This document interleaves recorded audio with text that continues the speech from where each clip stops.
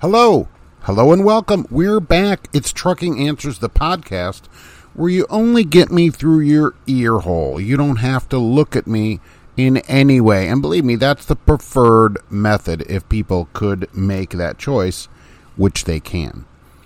I'm here with Gracie, my co-host, and she's actually awake today, was recently biting me. So, but you know, if you're going to leave your belly exposed, it's going to get belly pettings. And so sometimes that results in many bites. That's just how it goes. We are in 42 countries still. And I was looking at the map. Do you know there's only been one download in the state of South Dakota? What is happening with South Dakotians? South Dakotans? Anyway, can somebody drive to South Dakota and download this podcast? You give me a complex. Right? We're going to have some trucking news today. Some automotive news, and yet another reason why we're not on Mars. And this is a weird story, but you know why we don't live on Mars? Well, because we have to support people by buying dry cheese sandwiches for them while they're in prison because they are idiots and they're dumb, stupid people, and we can't go live on Mars, which I just found out from the live show yesterday, that it is flat, which makes it probably easier driving. You don't have a lot of hills, so it should save some fuel money. I appreciate that. We also do some wrap-up of the Monday live show from YouTube, which is 12:30 p.m. Eastern Time. I like to wrap that up on the next day's show. This podcast goes out every Tuesday, Friday, weather permitting, or anything else permitting, and it did not go last Friday. And that's what I want to talk about first, and I got a few other things to talk about. So let's do it. All right, what do you think, Gracie? All right, she fell asleep, so, well, it's going to happen sometimes. So why was there not a podcast last Friday?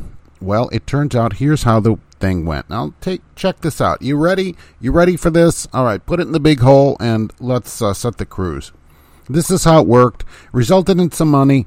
We're going to talk about all that.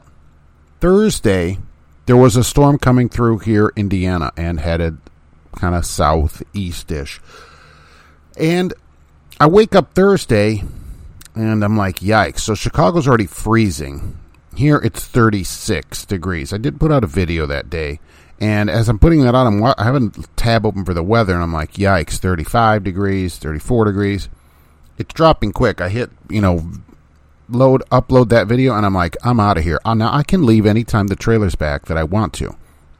I just don't get paid if I'm early until my time, because I think that's actually fair. Otherwise, I'd leave early every day. I'd just sit down there 10 hours and just collect a bunch of money. But we're going to talk about how I got extra pay in a minute here through some clever conniving. I'm one of the few people with a sleeper. So I grab my stuff. I tell the wife, look, I don't know if I'm going to get back. What's going to happen? By the time I get to work, which is not that much longer, it is getting slippery out. Okay? Slipperish. So I'm getting the traction light on the truck, not on the Sonic, because of my Firestone Winter Force tires, right? Excellent. Cannot recommend them enough. Wish they would sponsor the show. Great tires in the winter. And it starts really getting slippery out. So I head south, and by the time I get to Lebanon, 30 miles, it's 35 degrees again, and we have changed back over to rain. It had rained hard Wednesday into Thursday, so they couldn't put down any treatment on the roads. All my beet juice salt didn't go down. And I get down to Cincinnati, it's 40. All right, so we're okay. I'm ahead of the storm, made it. And I get there, give them the trailer, and park, because I'm way early. There's no way my load is ready. And I turn on the bunk heater and hit the sleeper berth sign and get in the sleeper, relax. I doze in and off, on and off, looking at the weather, watching the roads, and I don't know if you know this, I-65 not basically, but it did close. It froze. It always does, starting about the 195 north to the 220. Right in there is terrible. It's White County. They don't do much to the roads up there. It blows across. It was very windy. And with the quick temperature drop, all that rain froze. It froze the roads. And it closed for a day. Tons of accidents. Why are people still getting in this? A number of people had comments on the live show about it. So, well, maybe people are hauling medical supplies. All right, hundreds of trucks have medical supplies that are necessary. I don't know. Once the road's closed, I get it. You can pull up on a road that just closes right where you're there. That's happened to me. But if you, so the road closes at, say, 4 p.m. If you leave at 9 p.m. out of Indianapolis, there's no excuse for you to pull up into that and have to sit there all night. It just isn't. Anyway, that's an aside, which there'll be a lot of. I go off on tangents sometimes because that kind of stuff is just so aggravating. And many of the accidents were trucks, okay, who should not have been on that road.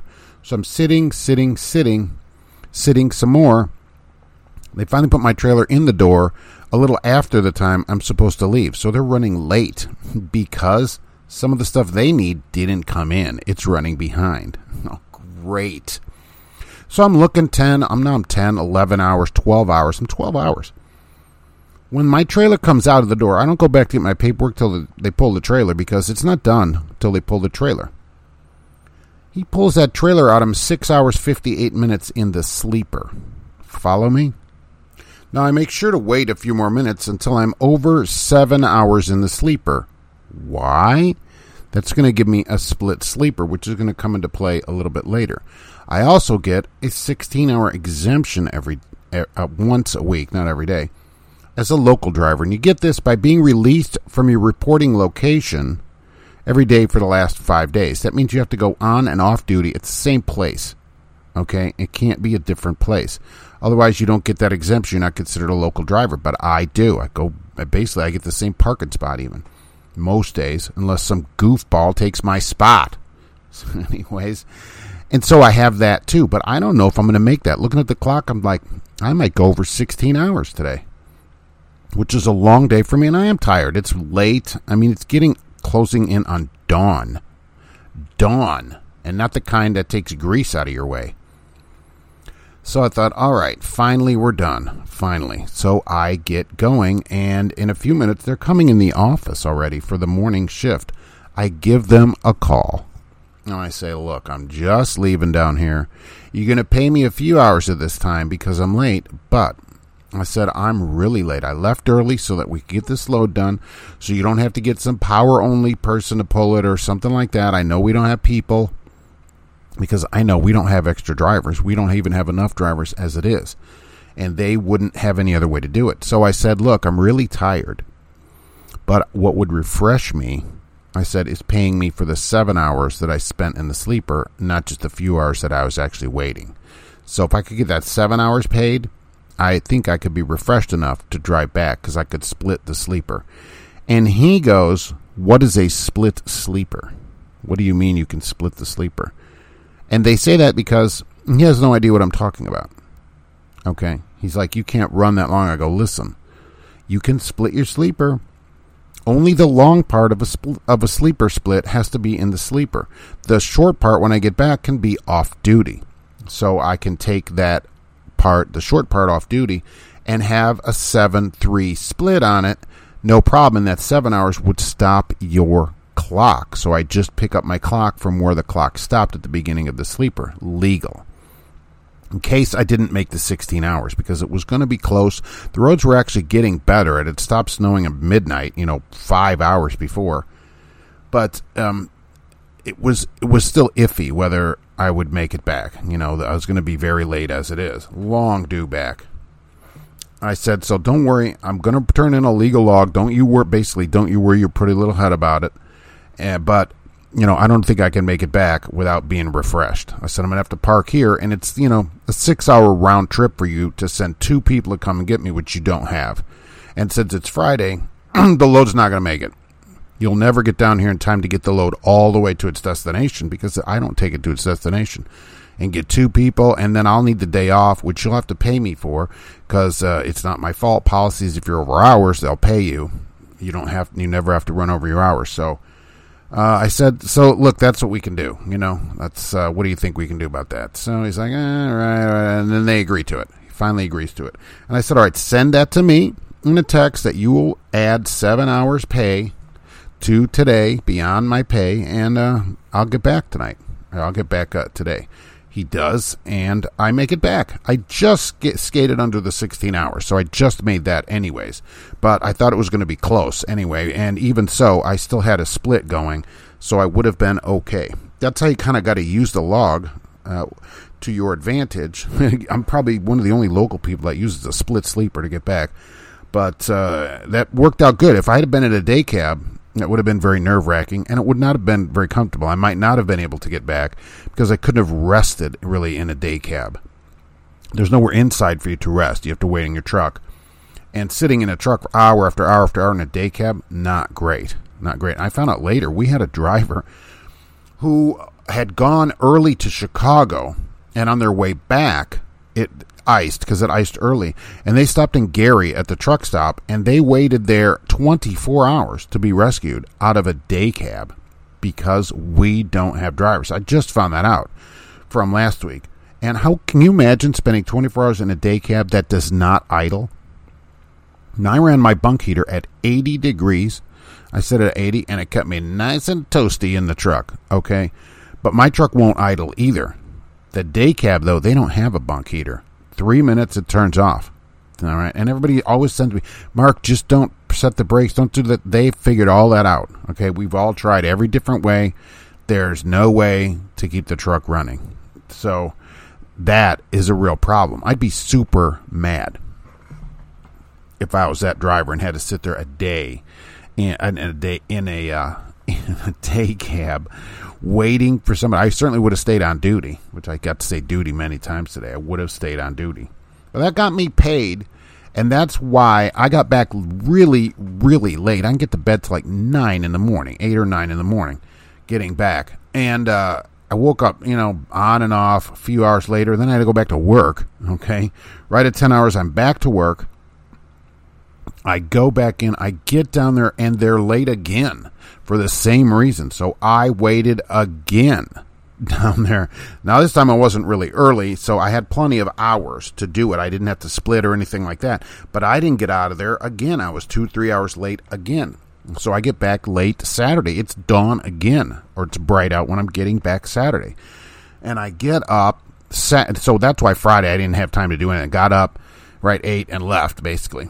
And then Saturday I get up, and I just feel terrible, right? I'm a disaster, right? I'm running a fever. I'm all shaky. And basically what I did is I made my cup of Earl Grey tea and sat on the couch and watched The Office for a few hours and went back to bed. That's it. I said, you know what? I just can't do anything today. I'm no good to anybody if I'm sick. I'm not going to do any good content. It's not like this Shakespeare or anything that I'm doing here, but, I'm just not going to be any good at anything. It's just not, it's got to be an off day today. And that's exactly what I did on Saturday. Nothing. And I was only up for a few hours. I went back to bed, slept the rest of the day and all night, and got up early Sunday. Woke up at like 5:10 or so Sunday morning after being, another 13 hours in bed or something like that. And that's it. And Sunday I went back to my regularly scheduled programming. I was over at Meijer early in the morning, car wash as always, and all this other stuff. But that's why there was no podcast. Saturday I couldn't do anything. I just couldn't. And I think that's for everybody. Once you hit your wall and you're shaking and you're all fevery or whatever, it's not worth doing anything. It's just not worth it. Those long days, 28 hours of work or whatever in a couple of days, which is a lot of work for me. Normally it's 15 hours in 2 days. It's a lot of extra work. It's a whole nother 2 days of work. And the times were the real problem. And people are going to be like, oh, Mark, you're so weak. I don't do these long days. I just don't do it. Because, on a regular schedule, because I just don't see the point of working 14 hours a day. I don't. Even though, I always say I'm not a team player or whatever, I do like to get my work done. If I'm assigned work, I like to do my run. I feel like it's my run, and I like to get it done. If I'm able to leave early, and I can get down there safely and back, I'll do it. No problem. I will do it. Nobody asked me to do that. Work didn't ask me. If I wouldn't have asked for that pay, I wouldn't have got that. They wouldn't even care, to be honest with you, about any of it. Otherwise. And this week we're looking at more snow here. Thursday, Friday. We'll see how that goes. This is going to be a longer snowstorm, and we'll see what goes on with that one. But this other one, that's what happened, and that's why there was not a podcast on Friday, because it just wasn't possible to do with all the extra hours. Would I love to quit that and just do podcasting and videos? Yes. I think that'd be awesome. I could imagine how much more content I could put out, which some people would say that would be terrible, but I think it would be awesome because I wouldn't have to go and do a stupid job. Right? But this kind of thing doesn't pay much. I'm not complaining about it. I'm just saying it doesn't pay enough to where you can just, I'm just going to podcast all day.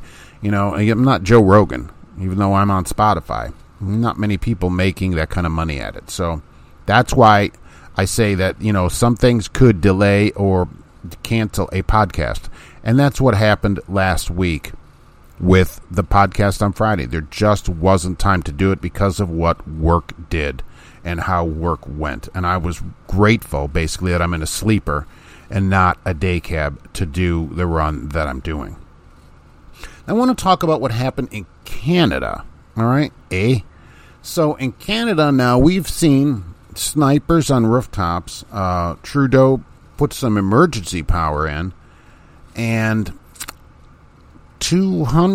about 200 people were arrested, and they towed in the high 90s of trucks away. And here's the thing. Tow companies went in and towed these trucks. The drivers had ski mask-like things on their face, so it looked like they were going to rob a bank kind of thing. And they covered all the names on the tow trucks, even though some people have released what the name of the tow trucks companies were. And they go, well, look, the government told us we got to tow these trucks. Well, so what? I mean, honestly. And like one driver said, what laws were broken? You know what people were arrested for? Disturbing the peace. General mischief. That was another arrest. There have been no arrests for what they're saying, blocking roads. No, none. I looked at a lot of the arrest records that were up. It's just stupid stuff to get you out. Kind of here where the disorderly conduct, which they use here in the United States, which means nothing, and they always drop later. Most likely, most of these people's charges will be dropped. Now, the mayor of Ottawa, who's also a communist, wants to seize the trucks and sell them for police. And I don't agree with that. Your taxes pay for the police in every city, including there. And look, I understand Canada's different than us. They're communists. I get it. The Democratic People's Republic of Canada, I get that. All right, I get it. But no way. Here either. We don't do that, right? If you arrest someone for a crime, I do think that person, no matter who it is, whatever the crime is, should pay the restitution to reimburse for their arrest. Because if you've committed an illegal act and are convicted of it, because I think everyone is innocent until they are convicted. But if you're convicted of it, that means that's something you shouldn't have been doing. So you should have to pay for the costs associated to society for what you did wrong. So that is something I could go along with. But just randomly selling, confiscating trucks and selling them now. And we see how quick this is from, 14 days to stop the spread to we'll lock up your bank account if you don't do what we tell you to do. Now, many people may disagree with me on this, and I take a much harder line on freedom than most people. It seems most people, even on the show, my live show, and, just in general, people that write to me are not as freedom-based as I wish they were. I wish people thought more about freedom, were more invested in it, liked it for everybody than they are. Freedom, it has to be for everyone, and at least here, the right of the people to peaceably assemble and petition the government for redress of grievance shall not be infringed. So, I don't know what happens in Canada, all right? I understand they have some type of, written bylaws or something. I have no idea what they do up there. But to just be able to say, hey, I'm the king now and off with your heads, that's not freedom, all right? And I understand we've lost this over the years by people that want something from the government, and a number of people said, well, Mark, those tow companies probably have contracts. Okay, so what? So what? The SS soldiers, remember, were getting paid by the government also, and they were following orders. Go look up the Hague trials of all the people that were tried there. What did they all say? We're just following the government orders. And you say, well, this doesn't have anything to do with that. And I say, yes, it does. Because that's exactly the mindset that gets you from towing a truck to throwing people in a boxcar. That is exactly the same mindset. Because the government tells you to do something doesn't mean it's necessarily what you should do. It doesn't make any difference. So he says something. So what? Seize their trucks. I would like to ask those officers that were on the rooftops, which I think it was just for show, for the press, because those pictures were released by the government as press release pictures. Pretty interesting. Would you really shoot your own citizens? I'd ask them. Were you really prepared to do that? And I talked to a friend of mine, and he said, yeah, probably some of them would have. And I thought, wow, you know what? That's pretty scary. That, my friends, is the boxcar right there. And that's exactly it. We went from get a shot to I'm going to shoot you in the head. Seriously. That's what we've come to. And that's what it's come to there. There are a number of convoys here in the United States that have been set up. One supposedly is leaving the 23rd of February. There's some leaving other dates. You cannot imagine the press coverage of these. I've been looking at all this. Oh my gosh, how terrible. They're going to clog up the roads. They're going to scare you old people and children. They're going to be doing all these nefarious things. Yeah, the press hates it. What I want is parody. I remember, the last few years, do we remember any of these where there were peaceful protests, like where 1,000 people would walk out on the highway? Do we remember any of that? You know, those were sanctioned by the police. Now, why is that? Why can people go out on the highway and stop traffic? But if trucks stop traffic, that's something that has to be dealt with immediately. Because certain people wanted more government, and some people want less government. And the people in power never want less power. So they're going to quash those kind of things where it reduces their power. When you go out and have a peaceful protest by burning half a city down and blocking all the interstates, saying we want more government, the government's like, oh yeah, this is awesome. We can then come in and help everybody and do more of that. So that's going to be sanctioned by the police. But when, in this case, right, truck drivers are saying, you know what, we want just freedom to make a choice ourselves. They're all labeled anti-vax, which is certainly not true. When you talk to them, most of them actually are vaccinated and say what I say, which is choice. You know, get it if you want, don't get it if you don't want. You shouldn't take your medical advice from Joe Biden, Dr. Fauci, or anybody else that is not your doctor, right? Unless Dr. Fauci is your personal physician. You should only get your medical advice from people you choose, a doctor of your choosing. Any information that you've gathered along the way, the shot is certainly available. I checked on the website before doing this podcast. Walgreens, you can walk right in. There's Walgreens everywhere. I'm sure a lot of places can do that. So if you want it, you're welcome to go get it. It doesn't bother me in the least bit. If you don't want it, don't get it. That doesn't bother me either. And it shouldn't bother anybody else. That's another thing that always surprises me. Why do you care if somebody else gets their shot? You know, if you're one of those people, what do you care? Well, it might affect me. Well, you know what? Sometimes freedom is inconvenient to you. Sometimes freedom is going to inconvenience you. That's what you get for freedom. Would you rather be, in Venezuela? Everybody's forced to do everything there. You don't have to think about anything. Or North Korea. All right? North Korea, they don't have any cases. That's what they've said. They've never had a case of coronavirus. Isn't that amazing? Isn't that amazing? Do you think that's better? Do you think that's better? You see, freedom sometimes inconveniences you a little bit. It could. But that's what freedom is. And I think people have forgotten that. We just think everything should go smoothly, and if we don't like it, the government should just come and save us.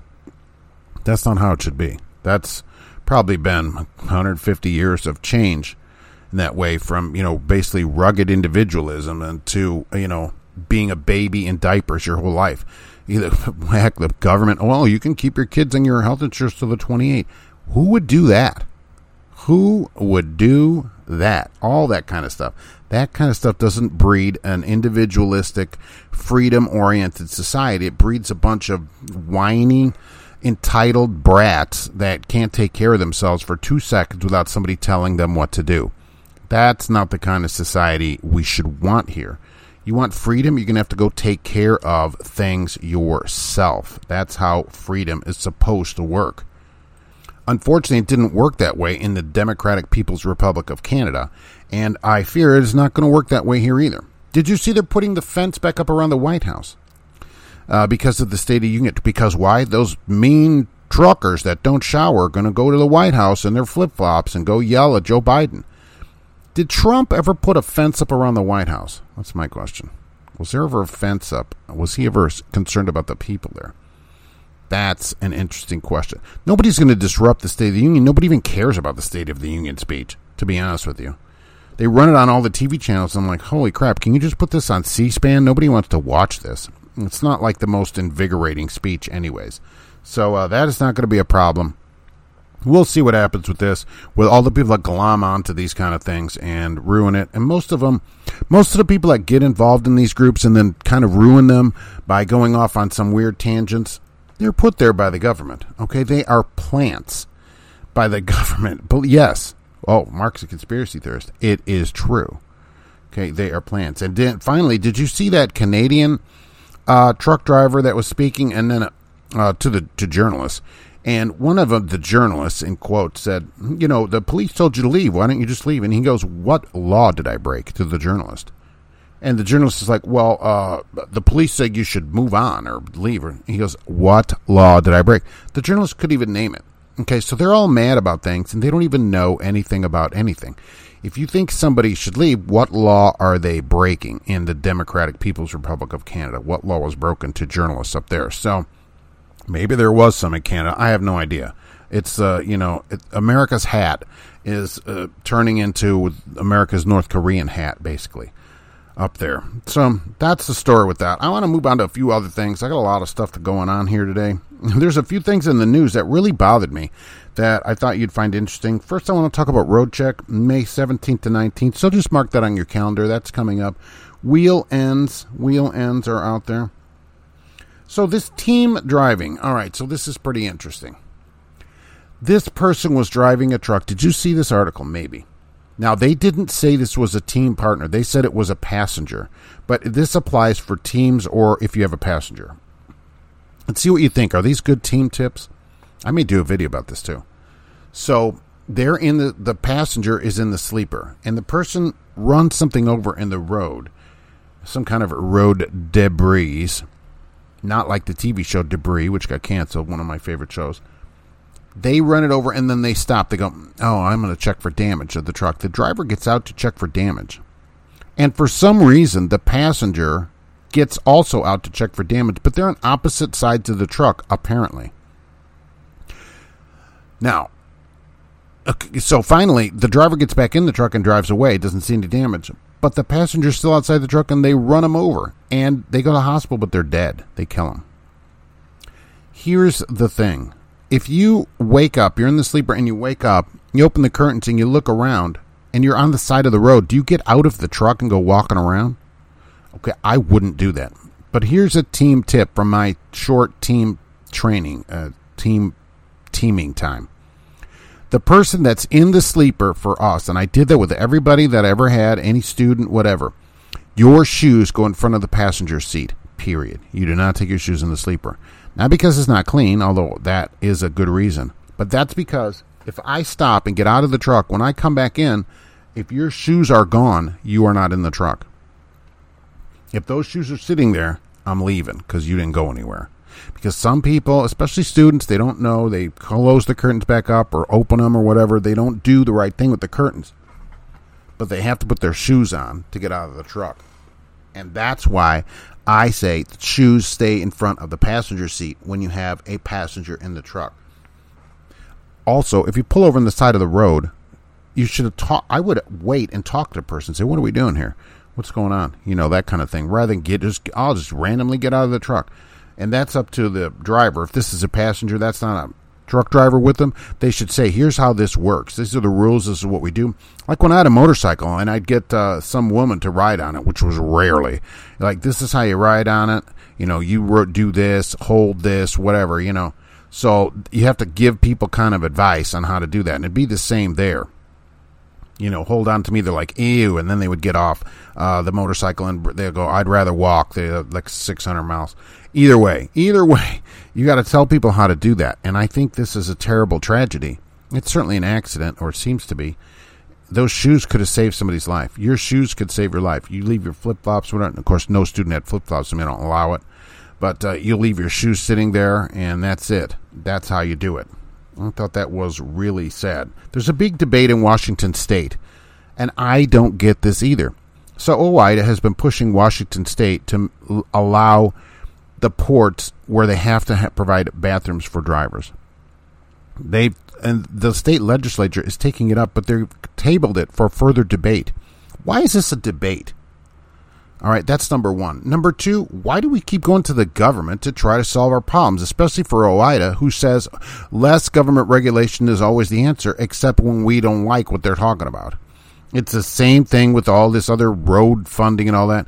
Parking, that's a big thing. The ATA and OOIDA are big right now on parking. We want more funding for parking. Both of them are going to the government for parking. You know, OOIDA, they cannot complain about the government and then constantly ask the government to intervene in truck drivers' life. And the ATA wants the government to fund it so they don't have to pay for it. The person that provides the vehicle, that makes a profit from the vehicle, that owns the vehicle, should be the one to pay for the expenses of the vehicle. If that means parking every night, if that means renting a spot in a private lot, whatever it is, those are the expenses of that vehicle, and they need to be paid by the owner of the vehicle, period. Employees do not pay expenses of vehicles. Okay, that's my take on it. I would not work at a place that did not provide me parking.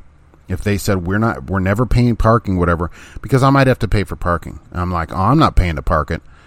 It would just be a standoff at a truck stop. I'm like, there's no spots. I'm out of hours. You won't pay to park. So now what do we do? You know, now you figure out what to do with your truck. That's what you should tell them. If you have ever have a problem, you have to make your problem their problem. The same way I made my problem their problem with the hours of service. And being tired, I made me being tired their problem at work, and to solve it, they were able to solve that problem with the solution that I gave them. You have to do the same thing. If you are going to the ports in Washington State and there are no bathrooms, you have to make that problem your company's problem.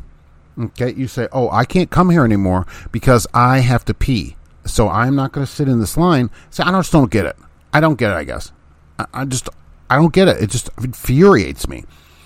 Why do you keep going? I get there. You've never been there. All right, I get it. Mark, I've never been here before. Okay, that's fair.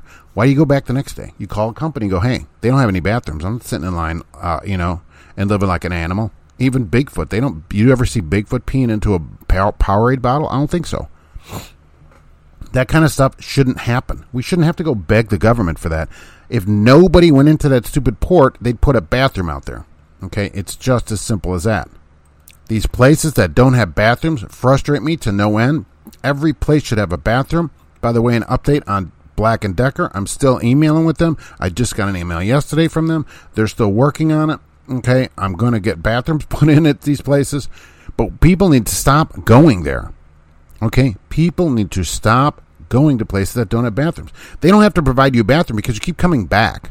You keep coming back. Well, the company sends me. Well, tell the company you ain't doing it no more. How about that? How about that for some harsh words, which I apologize for the children that might have been listening to that type of language. Don't go where you can't go. Oh, that's very good. Oh, I wish I'd have thought about that at bumper sticker time. Don't go if you can't go, right? Or where you can't go. That's very good. I like it. I like that kind of thing. Because seriously, that kind of thing is ridiculous. It shouldn't be tolerated. It should have never been tolerated. And I doubt it would have been tolerated, before deregulation by companies. But, well, we'll see what happens here. The companies can only do to you what you allow. You're treated the way you allow people to treat you. So when you allow people to treat you basically like dirt without even a bathroom, that's what you get. You have to have you have to have some kind of self-respect for yourself. You have to have more respect for yourself than other people do. Have enough self-respect to say, if there's no bathroom, I'm not coming here. I'm not staying here. I'm not going to go here. Nothing. Right? It is not happening. So that's what drivers really need to do. Stop going begging the government to solve problems, especially OOIDA. Oh, we don't like the government. Well, wait a minute. But for this thing, we like the government, but not for that thing. This is an easily solved problem by not going there anymore. Easily solved problem, it would seem like to me. Now, a couple other things. I don't know if you saw this. White Castle. Everybody know what a White Castle restaurant is? Okay, delicious sliders. They have a new robot that's going to start working at 100 stores. They tested it out. It works. It's called Flippy. I swear to you. Flippy the robot. It will make fries and flip burgers. And meaning not flip burgers, because the burgers at White Castle are not flipped. That's why they have holes in them. They're put down on the grill, and then the buns put on them. And that's how it'll lay them out there. And when they're done, somebody will assemble the hamburgers from that. And it does the fries. It dispenses fries into the basket, cooks them, and dumps them into the thing with basically a robot arm that's attached to the wall there. So every fry will get cooked exact amount. See, the robot won't be busy taking an order while the fries are overcooking, getting too crispy or not crispy enough. It will take them out at the right time. It will always have the correct amount of fries in there. It will put the same amount of salt on all the fries. It will do that 24 hours a day, and it costs $3,000 a month to lease. And you say, well, people don't make that much money at White Castle. Here's the thing. It can work 168 hours a week without overtime and no benefits. That would take at least 4 full-time employees working that. It can replace 4 people. It doesn't call off. It doesn't require workman's comp, health insurance. It doesn't watch TikTok videos when it should be working. It doesn't need a 10-minute break every 15 minutes. It doesn't get a half-price lunch break. It doesn't, call off because it's sick or its kid didn't get to daycare or I got 9 kids, so I can't come to work. It doesn't do any of that. And here's the thing.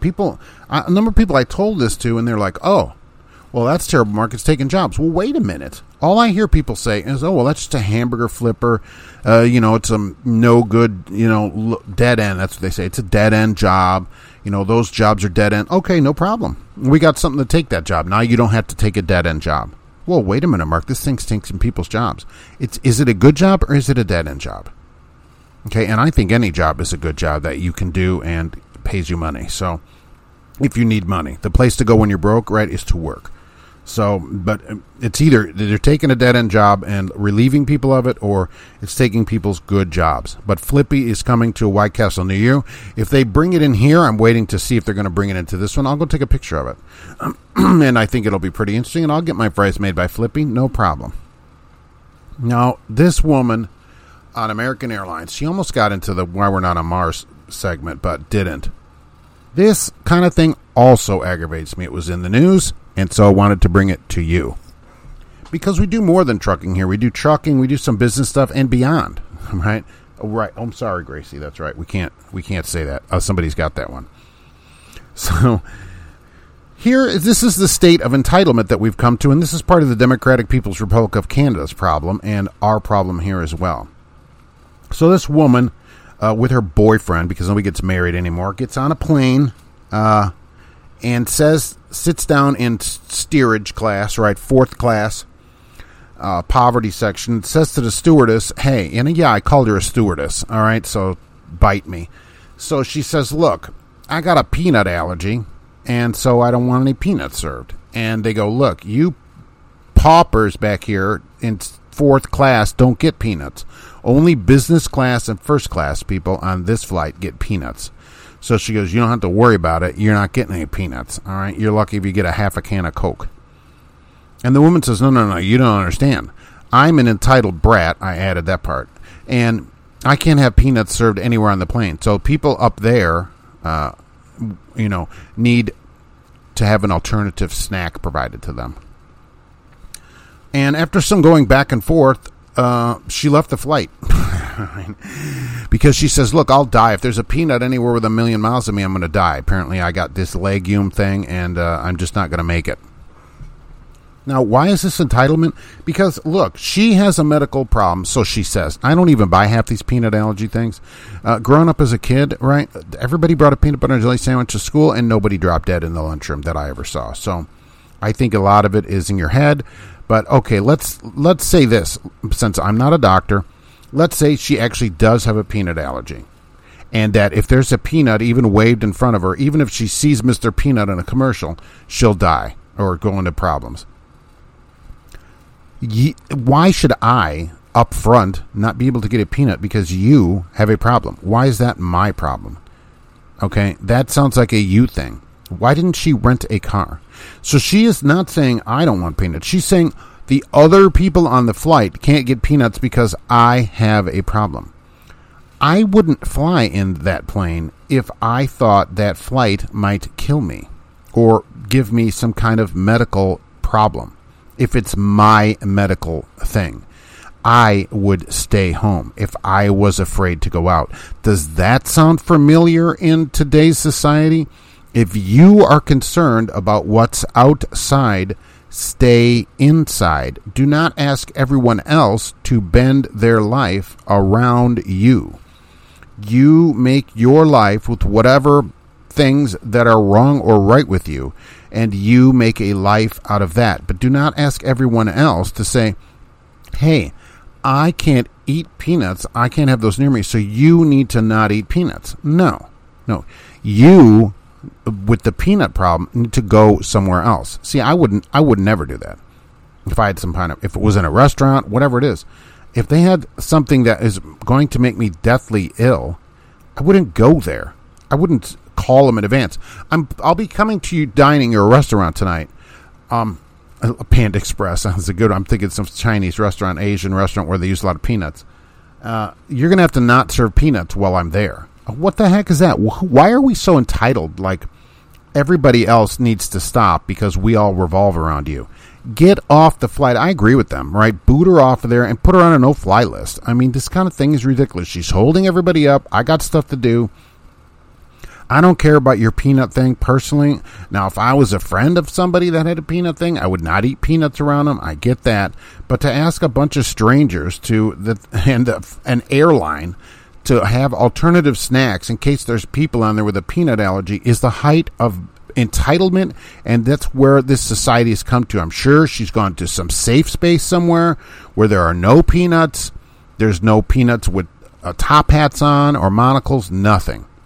So that she can just be safe and not have any of that. She can lock herself in her house. If you're scared about what's going on outside, stay inside. And that goes with anything that might affect you. It isn't right to ask everybody else to change what they're doing for you. Your friends will do that for you. Friends and family will do it, no problem. Okay, but to just have all of society in general because you've got a problem, it's just not right. It'd be the moral thing to do. All right, but we don't have to choose the moral thing. That's freedom. Freedom is choice. So because people are not always going to choose that thing, you have to make a decision. Go to Enterprise. They'll pick you up. Tell them you want a peanut-free car and you can drive yourself all over the place. But as for a flight where you got to change what everybody else is doing, I'm out of it. I'm out and I'm sick of it.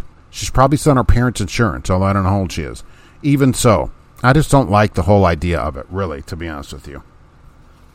So that's the story with that. So we were talking about this on the live show also, about somebody bought a car on Carvana, right, where they show up at your house with a car and you get 3 minutes to go drive it around, and then supposedly you get a week to turn it back in. Now, Carvana's had a lot of problems with titles and stuff like that. Recently, it's been in the news everywhere, but regardless of that, I said, look, I don't buy a car that I can't test drive. And they said, well, you can test drive it. Yeah, it's a few-minute test drive. All right, this is how I think you buy a used car. A car is generally people's second largest purchase in their life other than their home. And they just don't take any time to check them out. When I sold cars, about a third of the people never even drove the car. They would come and look at it, sit in it, and buy it. And I found that to be ridiculous. Because you don't know if it's comfortable, you don't know how it fits your life, you don't know if it runs good, you don't know anything about it. So taking a car, seeing Carvana, for them to bring you a car, you have to buy the car. You fill all the paperwork out, you get approved for the loan and everything. You got to buy the car. They have the advantage. Everything I did selling a car, every training we did, everything in sales is to get you to buy the car. And so everything we did obligated you a little bit to the dealership. You don't think anything about it. When they say, hey, you guys thirsty? You know, whatever, you want a Coke or whatever, and we go get you a Coke, that's an obligation. And you say, well, no, it isn't. Yeah, actually it is. In your mind, all the psychology of it and everything, the dealership has given you something for free. It obligates you a little bit to the dealership. It does. It moves you a little step closer towards signing that document. Look, I have a pen. I always a nice pen here always that I write with, and I always had a nice pen as well selling cars. So and I have it right here, right? You can, there's my pen. Whenever we would do anything and I had you write anything down, there were pens, I would never let you use like a big pen that was just sitting there. I would take this pen out of my pocket, right? Unscrew the cap and hand it to you, right? I give it to you like that, which you can't see me doing it. And believe me, if you hand something to people, generally they will take it from you. Oh, I just need you to write that down right there. And I have this pen that I give you, and it's a very heavy, weighted, nice pen, right? With an interchangeable ink cartridge, and then you're like, wow, and you think, oh, that doesn't matter. It matters because I've given you a pen to write with, and you will write down what I just told you to write. You don't think all that matters. It matters. You got a little place here for your kid. Hey, here's a coloring book for your kid. You don't think that matters? It matters. I open the door for you and wave my hand and you walk inside. All that stuff matters.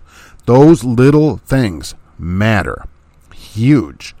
Huge. What they're trying to do is obligate you, and Carvana's going around all that by saying, we're going to obligate you by making you pay for the car up front. Basically, you've already signed up for everything. It's much harder for you to return the car that way because everything's all set up, and you get a few minutes to drive it around and a week or whatever to take it back. But still, then they take it back, then they have to cancel that loan and you get another loan. It's a hassle. It's a hassle. It's way easier to not buy the car in the first place. Plus, you have no negotiating power at Carvana at all. When I go in to test drive a car, I've already looked over the car and everything online, examined it, looked at the listing. I've driven by the car. I'll go by there after work or whatever if I need to do that because they're closed in the middle of the night, take pictures of it, and then I go in for a test drive. And I always call them, and say, look, this car better have gas in it or whatever because I'm going to go 100 miles in this car. And I do. I take the car, way down. I'll go out to the interstate and just cruise off down the interstate, come back up 52. I drive it around town, open up the back, make sure everything works on it. Then I take it to a mechanic of my choice, pay them to put it on a lift, scan the codes of the car, all that stuff. Then we go back to the dealership with that written report from a mechanic of my choice and say, all right, now let's talk about this car. And here's something that you should do with every used car you buy.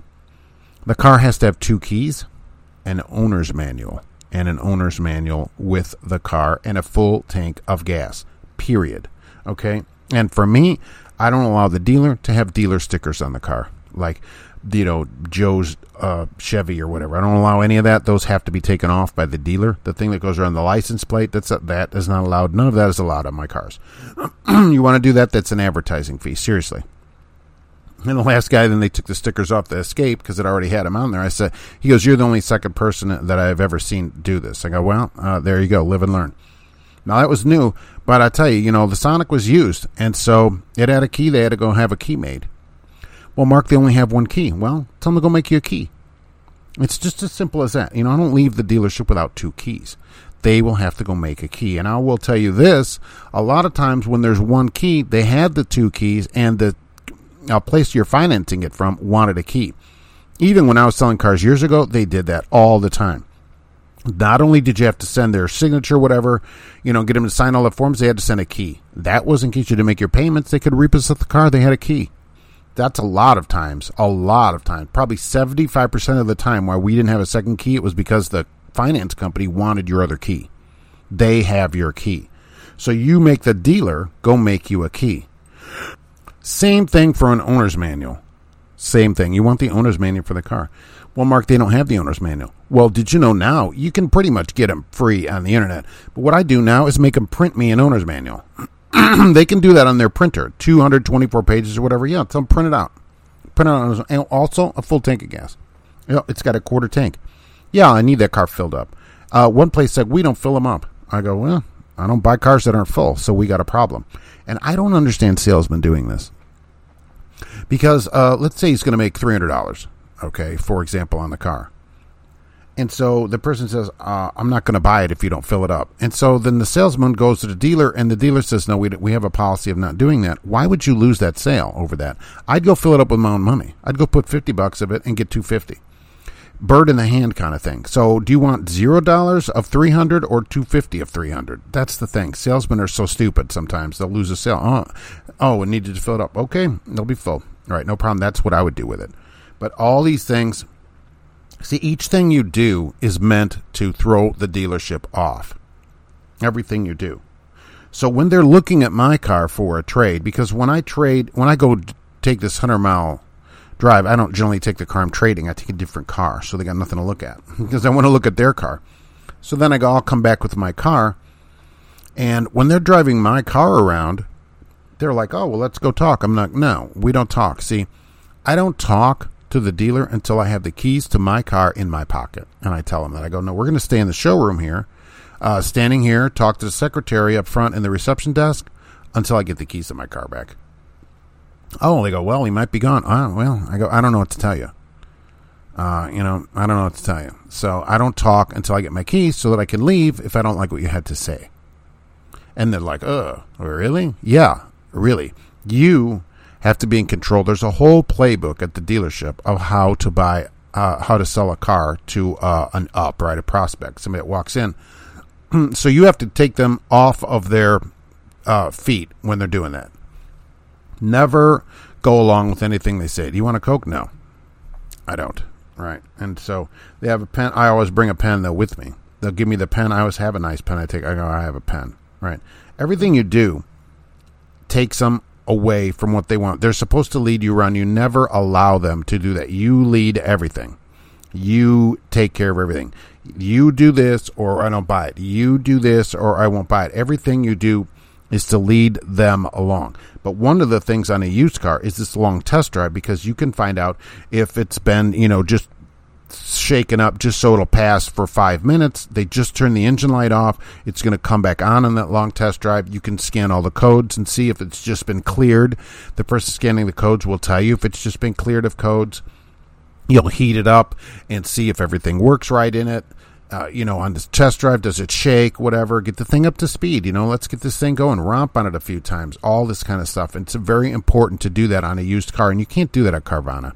And honestly, once you have the car, you're probably not going to take it because you're not as interested in checking it on a lift. Almost nobody does that, really, probably 10% of people. But you're not going to do it because you already bought it. Well, it's already my car, so, and so Carvana knows that. It's not a good way to buy an expensive item like that. You need to go in there and you need to have the pressure, because whoever has the money has the power. And until you give them any money, you have the power. And so then at the end of the day, you're like, I like the car, whatever. And they're like, well, look, why don't you just give us some money and we'll hold the car for you. Right? They want $5, $1, just $1 to show you're serious. They've said that to me. I go, do you think I'm not serious? If you don't think I'm serious, I'll just go somewhere. Oh, well, no, that's not what we're saying. I go, well, what are you saying? What do you think I'm here? Do you think I just come in here to shoot the bull with you here? I'm here to buy a car. Why do you think I walk in the dealership? All that. So why do you think I brought my car for you to look at? All that. Oh, no. What we're saying is we'll hold the car. No, I go, no, we're not getting any money. That's not how it works. I'll take my chances that the car will be here tomorrow. If it's not here, I guess it's not here. I'll just go buy a car somewhere else. Simple as that. So you decide if the car's still going to be here when I show back up at the dealership to, finalize this or decide what I'm doing. But never give them that $1, $5. They did a big study on that, and people that give even just $1, they don't go look at another car anywhere else because they feel like they've bought that car. It obligates you to the dealer. That's why Aldi, I always say, works with that quarter, gets them to bring carts back for 25 cents. I'm like, forget it. I basically am paying 25 cents to have somebody else take the cart back. That's how I see it there. But that's not how people see it. And the other thing, I guess, is the salesman should not go with you on a test drive. They don't go with me because I'm gone. And I will say the Ford dealer here, where I mostly buy cars, is pretty good about it. They've never actually offered to go with or anything. But I know some dealers, they want to go with you. And I would not allow that. I'm like, no, I'm going by myself, because they have a route. When I sold cars here in town at different dealerships, we had a route. Go here, turn right here, turn. It was the smoothest route in town. That's how you were supposed to tell people to go. And I don't like that. You're trying to lead people into something that they may or may not want, and that's why I don't sell cars anymore. The whole system is basically corrupt. The only way to make money in selling cars was to hose people into a car they didn't need, didn't want, didn't realize what it was, and get them a higher payment than they really needed. We would add money to a car in the finance office. Especially, that's why you don't tell a dealer any money. My last car, my Neon, I think I've talked about this, that I sold. The people come in and they were like $325 a month, they said. So I told the finance guy that, and we had this Neon. It was going to be like $260 a month. They added money to the car. They just it's called packing it. They just added profit to it and got the payment to like $317. And he told them, hey, we got you underneath what you wanted. And they were happy. But in fact, they were getting hosed. Now, I made good money on that car because all that extra money that they added, which was a considerable amount, it was a couple of $1,000 of just pure profit that they added. That's all money in my pocket. I think it was 30% then on used cars, so I made like $600 just on the extra a couple of $1,000 plus the car. I probably made $900 or $1,000 on that car on that single sale. But most of it was basically blood money because they shouldn't have paid that much. The only reason they paid it is because they said how much they wanted to pay. And the dealership obliged them by increasing the price. Now, I get that they should be better shoppers, and the dealership has every right to sell it for whatever price they want, and the two of them agree to. I understand that. That's freedom, and I get it. But it isn't right. When you have a car at a certain price, that should be the price. You don't increase the price because somebody's willing to pay more when they don't know anything. I don't find that to be a good business transaction where somebody is really just not well versed in what is going on, and you're basically taking advantage of them. I find that to be taking advantage of people, and I just couldn't do it. I can't do it. I'm done. I can't sell cars. I love being around cars. I love driving all the cars. I got to drive a lot of cool cars, including a Viper, and other used cars that would be an NSX, right? A 3000 GT VR4, a lot of cool cars I got to drive around during the time selling cars, but the selling part is the bad part. You just have to be so bad to people if you expect to make any money. If to people, you have to take advantage of people that don't know anything, because the people that do know stuff, you don't make a lot of money on. I made $50 on a Lincoln Town Car once. $50, because that was the minimum deal you could make on the car, because I don't have any control over ultimately what the dealership takes for a car. So that is a real problem. So you almost have to do that, and the dealership kind of forces you to do that. In fact, when you came to work there, they said, hey, go buy a bunch of stuff. You want to buy a new car? They would help you get a car, go buy a TV, go get a watch, whatever. They had a deal at Zales in the mall, discounts, because they want you obligated to a bunch of bills so that you'll be hungry to sell cars. And I don't think that's a good way to do it. That's not a reason you should sell somebody a car because you need money. You should sell them the car that they need, or whatever an item is that you're selling. Sell it at the thing that they need that's going to help them in their life. This is what we want, and so here's the price. So that's why I don't sell cars anymore. I do love cars, and I'm always forever talking about them at the dealer and everywhere else, but selling them, it's just not going to happen. And I don't think it's changed any. Just with my experience with salesmen, there's always a new salesman when I get a car because they quit so quickly. And they use the same kind of tactics that they taught us. I had to learn on VHS tapes. You'd sit back there for an hour a day and do training. But I'm sure it's done in DVD now, or maybe even at your house. You can maybe watch it in your phone. And nothing's really changed, so I'm not happy with the sales process, but enjoy cars. Now, hey, here's some good news, finally. If we can get to that, the feds may give us a gas tax holiday. They want to do that because people apparently are griping about the price. We're at about the $3.30 range here in Lafayette, Indiana, for unleaded. Some places in the country, it's more than that or less. Now, I want to tell you this, though. What will happen if they do that is the stations would no longer be required to collect the federal gas tax. That does not mean they have to lower the price by that amount. Keep that in mind. They could lower it by all of it, some of it, or none of it. Mark, how much is the federal gas tax? 18.3 cents per gallon. Okay, that is the federal gas tax. It has not changed in many years, by the way, and not changed in many, many years. So the best that would do, if they gave a holiday for that, would be to reduce the price of gas 18.3 cents a gallon. We'd be down into the, 212, 212, that'd be great, 312 range if they did this. If the stations, if Meyer, which is where I get gas generally, reduced it by the full amount. Now, they may reduce it by 14 cents. 15, they'd have to compete with other stations. Likely, they'd keep a few cents, which is totally legal. They can set the price at whatever they want. That's the thing about people. I guess I got a lot of things this week.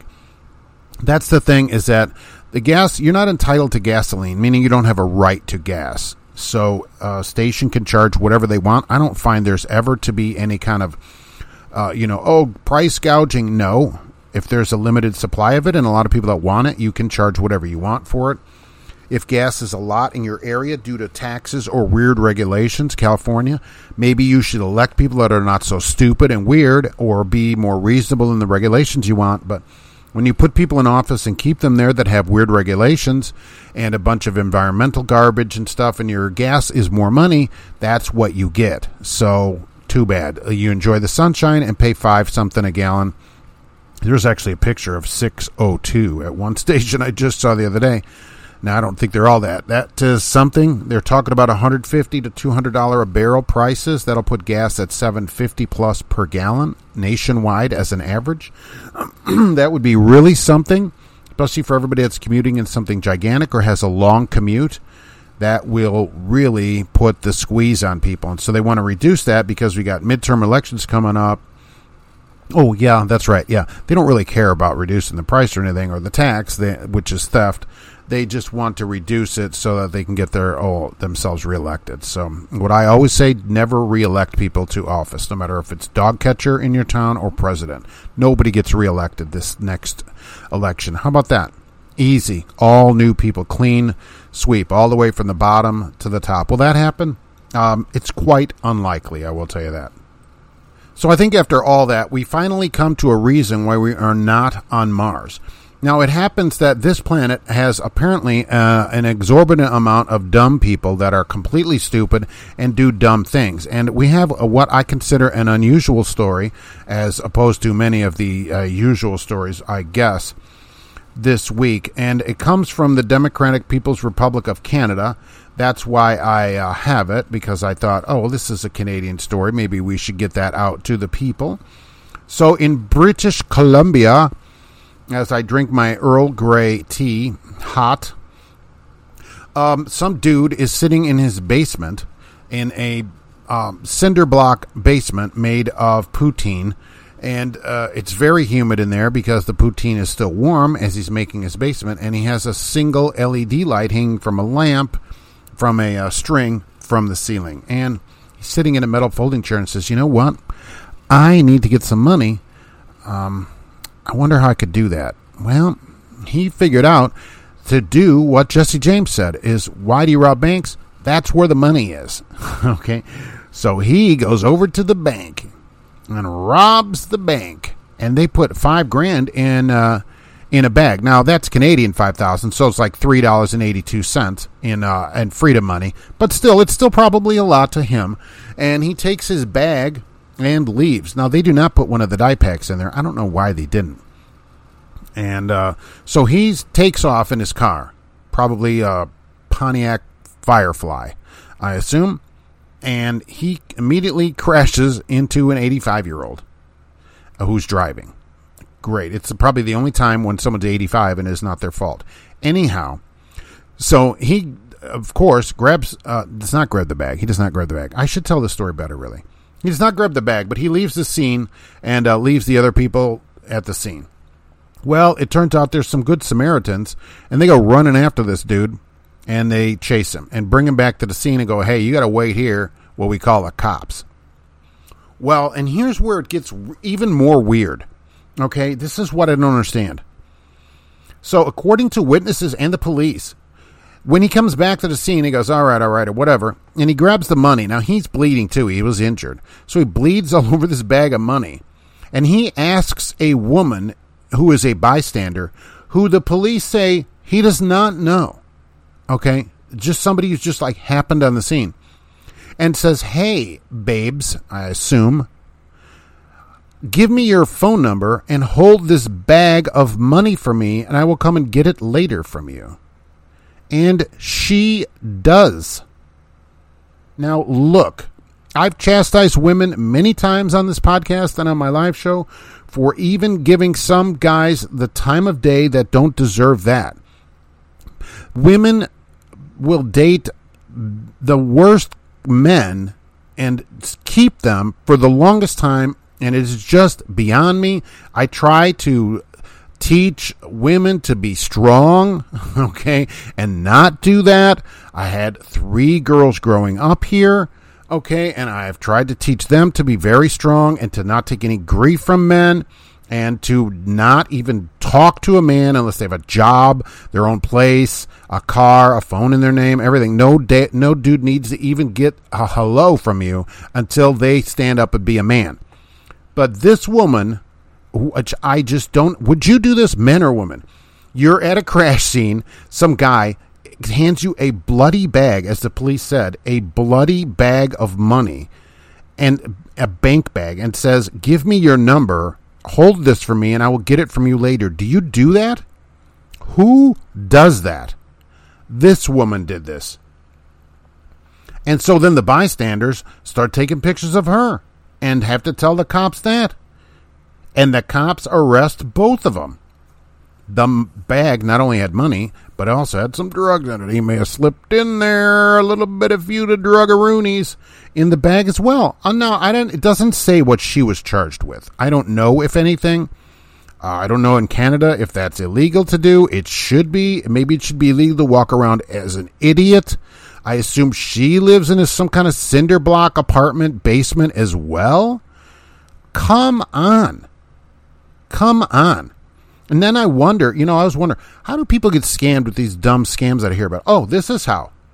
Oh, I'm standing here. Oh, this guy runs over. Hey, here's a bloody bag of money. Give me your phone number. She gave it to him, and it was her number. Okay, that's on the report here. She gave the guy her actual phone number and said, all right, you can call me later. Call me. Hey, come on. I mean, I don't even know what to say. So basically, I got two people here.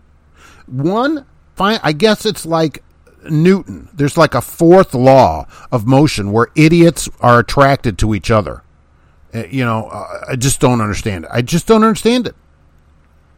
So he also, the bag also had 5 different cell phones in it, which is nice. Maybe he just gets a lot of calls that she was holding. So I just don't understand it. But it does say that the police investigated and they don't know each other at all. The first time they saw each other was right there. So I want to ask you, you're at a scene, somebody hands you a bloody bag and says, call me later and I'll come to your house and get this. There could be a head in that bag, for God's sakes. I mean, come on. The police say by accepting a bloody bag containing money and drugs, you are not doing any good, and you're also looking at putting yourself in a lot of legal trouble, said the RCMP Corporal Bert Paquette told News 1130. So on your side, just incredible to me. It's just incredible. It's bad enough when women will even date some dude that's some weirdo without a job and can you loan me $20, right? That dude's not even worthy of asking give him the time of day unless he's going to the employment office. So here we got this, that probably the woman part aggravates me more than this criminal guy who's already a criminal. And then to assist just out of sheer stupidity is just ridiculous. And it didn't elaborate on why she thought that was a good idea or whatever, but I don't think it's a great idea. Be stronger, okay? And I'd say that to women especially, because you can get taken advantage of or whatever. But this kind of thing, come on, grow a backbone, for God's sakes. But here's 2 more reasons why I can't live on Mars. Now that's 6 dry cheese sandwiches a day I got to do between the 2 of them. Between the 2 prison uniforms and all that kind of stuff. And they're probably insulated there because it's so cold. That costs more money. Just ridiculous. So I'm very disappointed in that. So that's why we do not live on Mars. I would like to encourage you to watch the live show every Monday at 12:30 p.m. Eastern Time. As we sign up, be safe. There'll be some weather coming up. So again, this podcast is every Tuesday and Friday, weather and circumstances permitting. So we may miss some of them. It should get better in the summer, but some of them might get missed here in the wintertime, which I apologize. But I only have so much time in the day, and I just couldn't do it. I just could not do another one. So I will try to get them out. I'm doing my best, and we'll see you on the next podcast. Thanks for listening.